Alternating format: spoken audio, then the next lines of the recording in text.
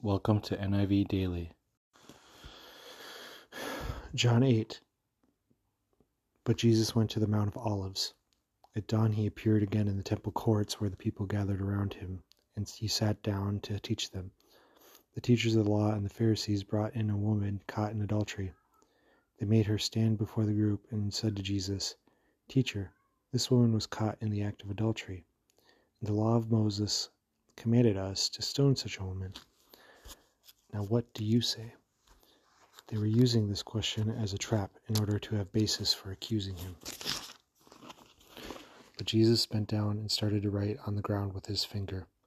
When they kept on questioning him, he straightened up and said to them, "If any one of you is without sin, let him be the first to throw a stone at her."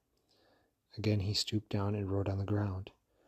At this, those who heard began to go away one at a time, the older ones first, until only Jesus was left.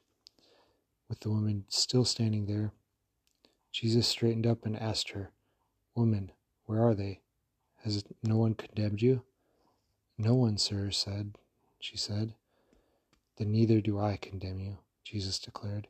"Go now and leave your life of sin." The validity of Jesus' testimony.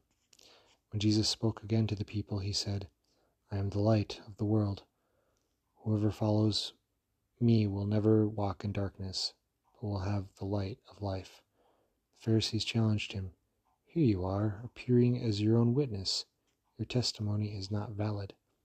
Jesus answered, "Even if I testify on my own behalf, my testimony is valid, for I know where I came from and where I am going. But you have no idea where you came from or where I am going. You judge by human standards. I pass judgment on no one. But if I do judge, my decisions are right, because I am not alone. I stand with the Father who has sent me.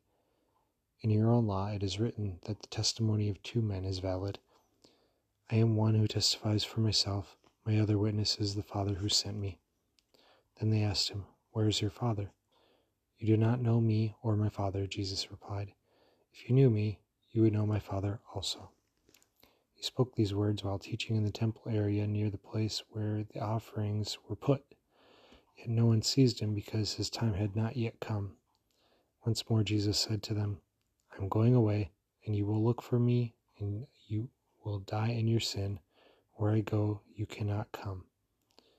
This made the Jews ask, "Will he kill himself? Is that why he says, 'Where I go, you cannot come'?" But he continued, "You are from below, I am from above. You are of this world, I am not of this world. I told you that you would die in your sins. If you do not believe that I am the one I claim to be, you will indeed die in your sins." "Who are you?" they asked. "Just what I have been claiming all along." Jesus replied, "I have much to say in judgment of you, but he who sent me is reliable, and what I have heard from him I will tell the world." They did not understand that he was telling them about his Father, so Jesus said, "When you have lifted up the Son of Man, then you will know that I am the one I claim to be, and that I do nothing on my own, but speak just what the Father has taught me. The one who sent me is with me. He has not left me alone, for I always do what pleases him." Even as he spoke, many put their faith in him. The children of Abraham. To the Jews who had believed him, Jesus said, "If you hold on to my teaching, you are really my disciples. Then you will know the truth, and the truth will set you free." They answered him, "We are Abraham's descendants, and we have never been slaves of anyone. How could you say that we shall be set free?" Jesus replied, "I tell you the truth. Everyone who sins is a slave to sin. Now a slave has no permanent place in the family, but a son belongs to it forever. So if a son sets you free, you will be free indeed. I know you are Abraham's descendants, yet you are ready to kill me because you have no room for my word. I am telling you what I have seen in the Father's presence, and you do what you have heard from your father." "Abraham is our father," they answered. "If you were Abraham's children," said Jesus, "then you would do things Abraham did. As it is, you have determined to kill me, a man who has told you the truth that I heard from God. Abraham did not do such things. You are doing the things your own father does." "We are not illegitimate children," they protested. "The only father we have is God himself." The children of the devil. Jesus said to them, "If God were your father, you would love me, for I came from God, and now am here. I have not come on my own, but he sent me. Why is my language not clear to you? Because you are unable to hear what I say. You belong to your father, the devil, and you want to carry out your father's desire. He was a murderer from the beginning, not holding to the truth, and there is no truth in him. When he lies, he speaks his native language, for he is a liar and the father of lies. Yet because I tell the truth, you do not believe me.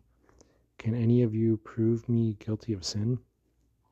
I'm telling the truth. Why don't you believe me? He who belongs to God hears what God says. The reason you do not hear is that you do not belong to God." The claims of Jesus about himself. The Jews answered him, "Aren't we right in saying that you are a Samaritan and possessed of the demon-possessed?" "I'm not possessed by a demon," said Jesus, "but I honor my Father, and you dishonor me. I am not seeking glory for myself, but there is one who seeks it, and he is the judge. I tell you the truth. If anyone keeps my word, he will never see death." At this, the Jews exclaimed, "Now we know you are demon-possessed. Abraham died, and so did the prophets. Yet you say that if anyone keeps your word, he will never taste death. Are you greater than our father Abraham? He died, and so did the prophets. Who do you think you are?" Jesus replied, "If I glorify myself, my glory means nothing. My Father, whom you claim as your God, is the one who glorifies me. Though you do not know him, I know him. If I said I do not, I would be a liar like you. But I do know him and keep his word. Your father Abraham rejoiced at the thought of seeing me my day. He saw it and was glad. You are not 50 years old," the Jews said to him, "and you have seen Abraham?" "I tell you the truth," Jesus answered. "Before Abraham was born, I am."